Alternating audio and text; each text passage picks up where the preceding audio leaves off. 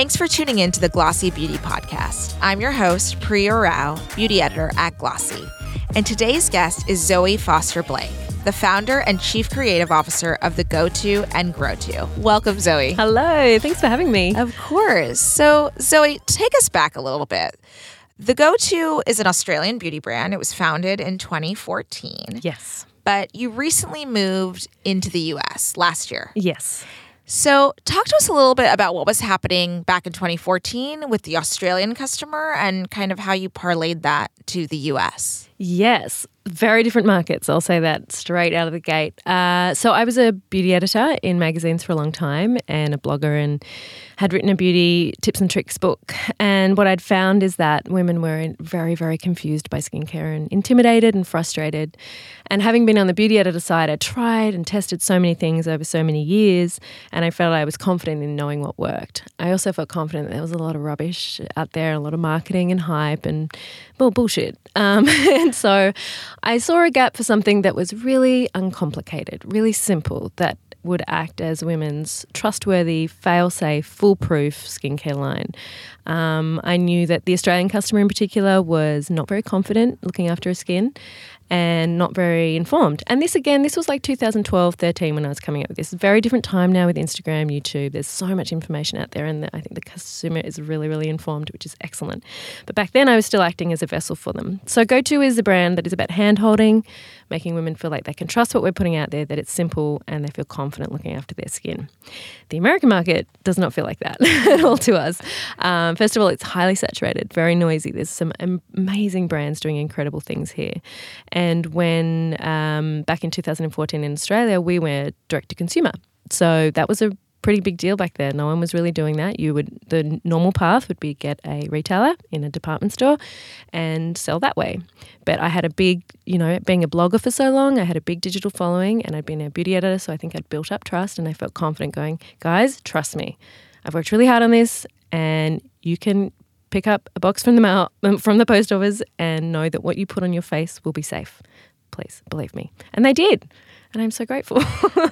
So Zoë, wait, tell us a little bit more, because I feel like, we talk about clean all the time here on this podcast. Yes. in our articles on Glossy. You obviously were talking about it back then too, but you think about it, and you were doing it before so many of these other brands, probably around the same time as, Drunk Elephant, Jimmy Masterson was doing it, who just got sold for nearly $1 billion. That's incredible. Yes. So, when you come to the U.S. and you're coming here with this proposition that was so successful and so wanted in Australia, and then you're here and you're like, wait, everybody's doing it. Everybody's trying to be a clean brand. How do you stand out? And doing it really well. Well, interestingly, we don't really pitch ourselves as a clean skincare brand. Back in Australia, it's almost second or third. The first thing we are is simple, uncomplicated, and effective. And it's that cut through of going, these are words you can understand, and you'll know how to apply this product. So we fit the clean category because we don't have anything in there that irritates the skin. But the reason, in all honesty, that I did that, and there's no way that this can't sound obnoxious, but I just realised if I was going to be sending out skincare to people that they hadn't tried in a store or sampled or patch tested, it had to be really, really safe.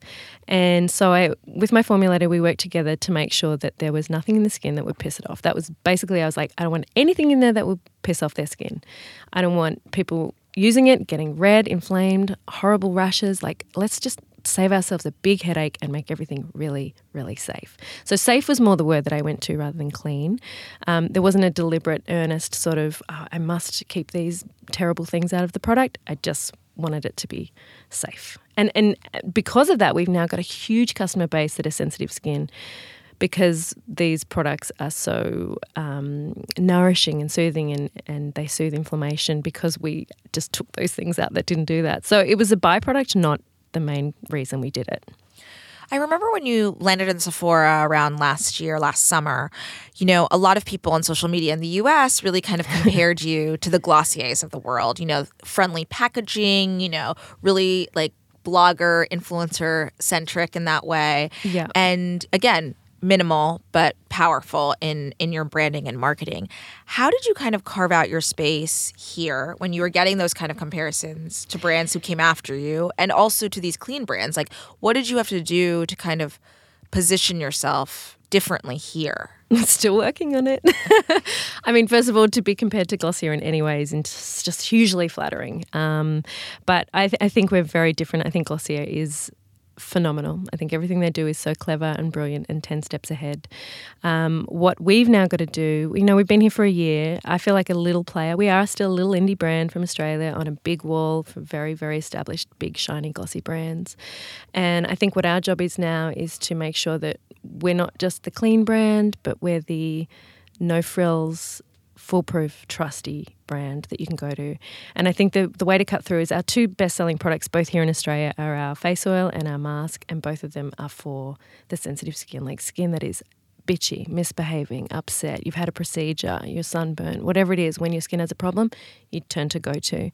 So I guess it's my job to make sure that I'm here getting that message out, going, yeah, we're clean. That's one element of it. But also we play well with others. You can use your high strengths, you can use your glycolics, get your Botox, get your needling, but then come to us for that nourishing and that barrier repair that you always need to complement with those things. It's going to take a while. I know that. Like, we're very big in Australia and we're very lucky. We have a wonderful retailer there now, Mecca, who's just been so enthusiastic about us, and we're doing really well there. But we now have to try and figure out who our audience is here and how we can talk to them and build up that amazing loyalty and community that we have, and we're so grateful for in Australia. So Zoe, in the US, you're found largely at Sephora in physical retail. Yes. Are you looking for other retail partners? Are you interested in other large-scale national partnerships? Because when you talk about, that you are for sensitive skin and that you are kind of for the eczema, for the customer with eczema to the customer who's using, needling and Botox, yeah. I mean, that opens you up to competition with, Aquaphor, Aveeno, like all of these other brands who kind of target that as well. Yeah, well, again, we've become that because of our customer reviews and feedback. And so I think this is a constant thing. It's going, should we pivot to that because that's what we're best known for? Like, that's the feedback that's overwhelming. Or are we going to stay true to who we are, which is like your most reliable, best friend, uncomplicated skincare partner? So when we do start to look for new retailers, I think we want to have someone that understands that and can caretake us. Because my favorite thing is to hold their hand. And to, like in Australia, I say that we're not really taking customers from other brands. We're creating new skincare customers. These are women who've never tried a sheet mask or a face oil or worn SPF. And we are saying, hey, it's really easy and it can be fun. Let's do this together. We're going to make it really simple for you. Let's get you into skincare in a way that is fun and enjoyable and easy. So I guess for us now is to find, retail partners or affiliates that go, okay, that we have a spot for that. We have a spot for a brand that is really well priced, that is really clean, plant-based, and can work in with really luxurious, premium, high-strength acids or anything else that women want to choose to use on their face. What are your thoughts on your relationship to DTC and retail today? Because I know you obviously started digitally first in 2014. That was one of your huge selling points in kind of creating this audience, creating this fan base, this customer base. But, we talk about this a lot at Glossy and on the Glossy Beauty podcast, just kind of the erosion, I guess, of the D2C market and how, once digitally native players are really needing to become omnichannel and have those partners. So what's your take? Yeah, I think, we stayed D2C for 5 years and we didn't have to go into retail. And that was a real testament, I think, to that customer base that we have, who we love playing with. And I do use the word playing with because from the minute she's on our site to her order confirmations to how she receives the product, it's fun. There's surprise and delight. There are jokes. It's meant to be an enjoyable experience. One of the things about being a beauty editor is that I thought it was so earnest and so serious and so intimidating, and there was real fun lacking in beauty. Women are allowed to enjoy this daily ritual that they do twice a day and not feel like it's a chore or an obligation. So whoever we were going to retail with had to understand that was a huge pillar for us, but also the education, the hand-holding, and somewhere, that was a beauty-only environment. So in Australia, we're with Mecca, which is an incredible beauty retailer. There's over 100 stores, and we have like 4 products in the top 10. It's bananas. We're going really well there. And I think we found that something like 20% of go-to Mecca purchases during the first launch month were people who had never been into Mecca before. So I think that we brought a digital audience in store, which we thought we might always do. I do think you need to have both, though. I think we wanted to really establish ourselves. I think people do ultimately like to be able to go and play with the skincare product before they buy it. And if we can give them that opportunity, beautiful. What's your percentage of physical retail sales versus D2C sales, both in Australia and in here in the US? So in Australia, it's about 50% retail now already, which is huge considering it's only been 6 months. And in America, it's about 80% in-store and about 20% D2C. So who's that customer? Like you mentioned about with Mecca, it's a new customer coming into their stores. So who are you finding your customer, like demographic, psychographically, both in stores and then obviously D2C? Here? Both. Yeah. Look, it's a really tough one because I think sometimes when you're so, because I'm in control of all the branding and marketing, I'm talking to a person that may not even be the person who's buying it. And so we have to rely on feedback and customer, interaction for that. But I think who she is someone who, well, in Australia, like we're quite minimalist with beauty. We're not really down to do 12 steps. We like to keep it simple. And that's just how we've always been. That's our lifestyle and we're outdoorsy and, all those cliches are kind of true. So back in Australia, she's probably just got 3 or 4 key products and she's using them and she's absolutely fine. In America, I think the customer is slightly different. I think she's probably more reliant on really good advocacy from the press or influencers, and she's going to bring in one key product from our range to try that with all of us. Whereas in Australia, we have a lot of people who are go-to brand heavy, like they're using 4 products a day from the range. But here, like our Face Hero, our face oil, our best-selling product is the one that most people bring in and it gets the most press and it's the bestseller and it's got the 5-star reviews. That's fine. I'm happy to have a hero product. If you get one on the board, that's amazing. What's your take on your influencer strategy and kind of working with influencers here in the US? Yeah, really different to Australia. We don't really work with influencers in Australia. We're lucky enough to not really need to. But in America, it's a very different model. So we've hand-selected a handful just recently to openly pay and work with for content. And we chose people that had a really engaged audience who were constantly always talking about skin anyway. It wasn't going to be something new for them and who would be representative of our brand in terms of going, I use this product because it fits well with my other products and it's easy and it's great. So we don't try and make it too fancy. We just go, this is a person who really likes it and she's using it and here's how she uses it. What's your take on product expansion? In Australia, you sell tinted moisturizer, which could obviously kind of be parlayed in the color cosmetics arena. Is color cosmetics something that you are interested in or for product expansion, or are you really focused on that skincare model? Absolutely not. I think this is a time of specificity, and I believe that the people who are doing makeup these days are doing it really well, and they're doing it wholeheartedly, and they're in there with 40 shades, and that's what we need. Me, I'm skincare. I feel confident making skincare. I know what I'm doing. I enjoy it. So rather than moving into color cosmetics or even hair at this point, we've launched a children and baby line, and we have a men's line in Australia that we're about to redo. So for me, I'm like, stay in your lane, do what you do well. It's not to say that we wouldn't do, a tinted lip balm or something, vaguely with some mineral content in it, but I love skincare and I'm doing skincare. Talk to us a little bit about Grow2, because that is a baby line, but also kids and baby. But we've seen a lot of other beauty brands kind of dabble in the space, whether it's, Chantecaille, who has a very luxurious women's product and also baby. And, you're another one, but it seems to be positioned very differently for you. Oh, yeah, definitely. So Grow2 is it's safe for newborns right through to big kids. And how it came about was because I was using my own face oil and moisturizer on my rashy little 2-year-old who kept getting eczema and redness and rashes. So it kind of occurred to me when I was using my own grown-up skincare products on my child's rashy, flaky skin over any product on the market, that there was probably a gap there. And so that was 3 years ago. Now I have 2 children, and of course my second came through and she was just as rashy. But I thought, I want to use go-to products on my children because I trust them, I know what's in them, and I know that they're going to soothe the inflammation rather than flare it up. And I thought, if I'm doing that, what are other parents using? What's out there? What's out there for kids? Like baby market, saturated, there's lots.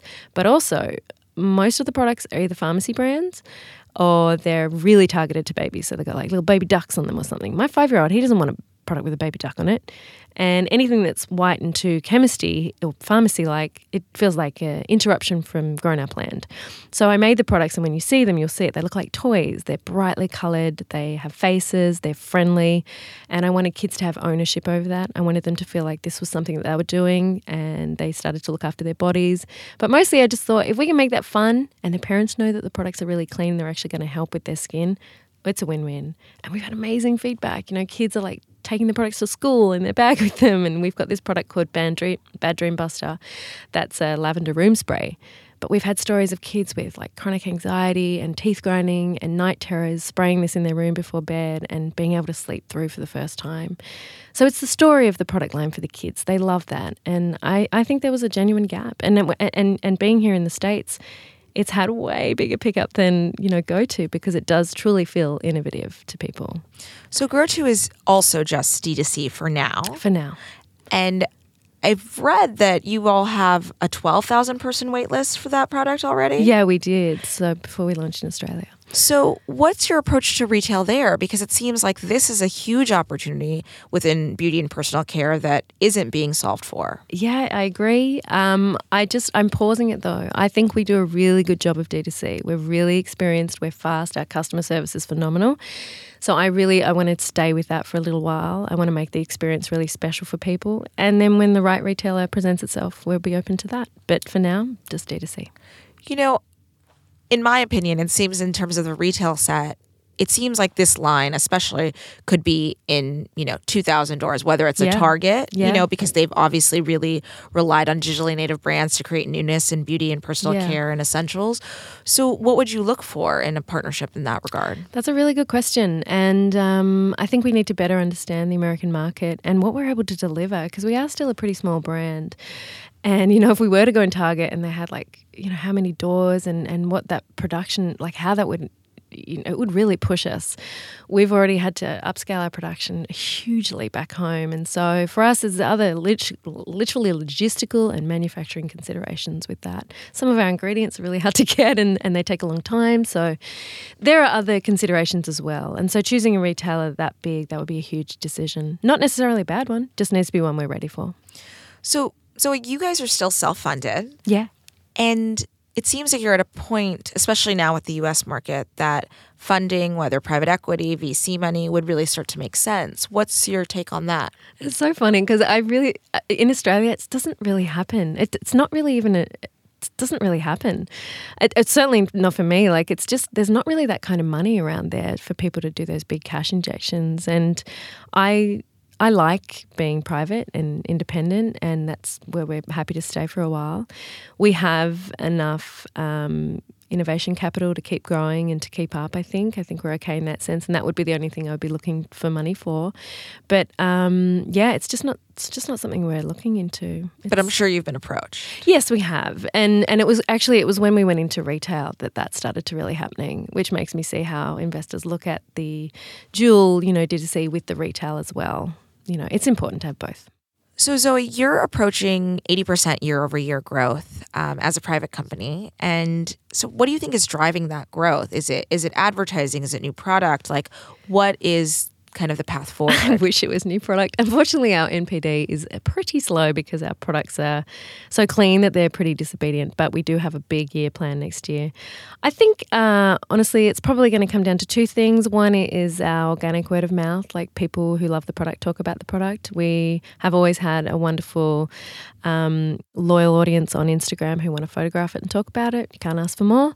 And then I think going into retail was huge for us as well, because we had the endorsement of both Sephora here and Mecca in Australia, and that validation and that nod that they chose us was a big one. And so now we have them doing, some of the marketing heavy lifting for us and letting people know about us, and that's definitely helped growth. How are you supporting that kind of in-store education piece? Because I know that, especially when you're dealing with about 400 stores here in Sephora, brands really have to,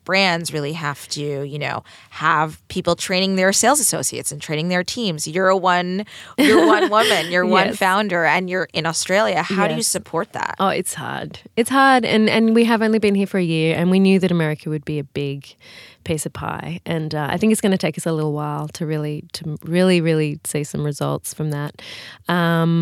But I think, the point of Sephora, that Sephora is so big and we are so little, and it is really hard to make noise when you're in another country about that. So in a funny way, look, I reckon GrowTo is a really amazing opportunity for us to start fresh in terms of like, all right, now we have a chance to really establish ourselves as a brand. And of course, with that, GrowTo, people will learn about GoTo as well. So it's almost like the reverse of Australia. Everyone trusts GrowTo because of GoTo, but here I reckon we might have a better chance with GrowTo, and then people turning to GoTo and go, oh, they do grown-up stuff as well. That's really cool. So I don't have a firm answer for that. I just think we have to keep at it. I think education is key. I think, not having a profile here is definitely, I need to fix that. I need to work that. And I'm willing to. We're really serious about America. Do you see a lot of overlap? I know it's only been about a month, but do you see a lot of overlap with your GoTo and GrowTo customer? Is it the same woman who is loving your skincare products that are using it on her kids, or is it a totally new customer? I think it's at this point definitely the same woman, because she tells us, she's like, I loved your products. It helped my skin. It was so obvious that I was going to get it for my kids. I was using the oil on my son anyway.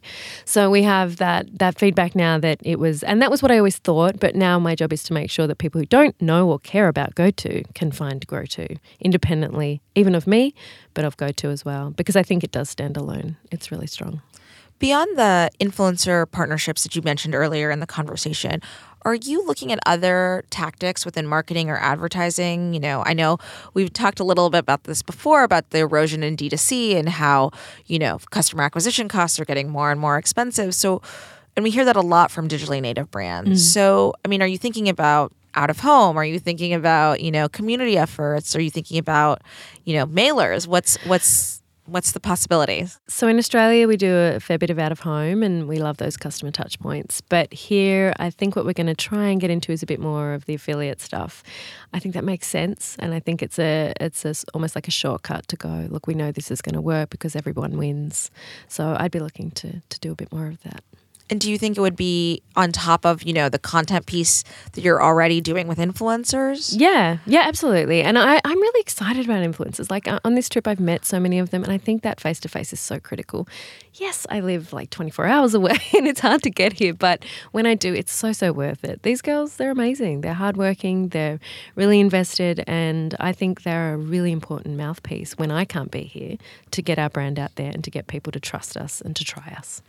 How do you feel about the kind of wave that we're in right now where female founder-led beauty brands or personal care brands are so important? We mentioned Tiffany Druckoff a second ago. She has really been loud and proud in the press, on social media.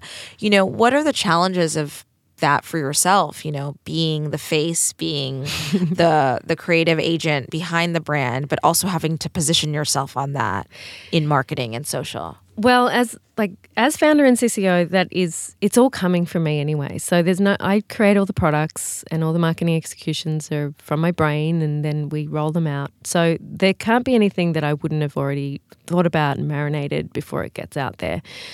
That's why, when people ask for a certain product, like say an eye cream, the customer says, do an eye cream. I can't do that. Doesn't feel like, I don't use one. I don't believe in them. So anything that we're putting to market that I'm going to advocate publicly, I've probably been working on for 2 or 3 years already. I'm really passionate about, and I'm really excited to go out there and talk about it.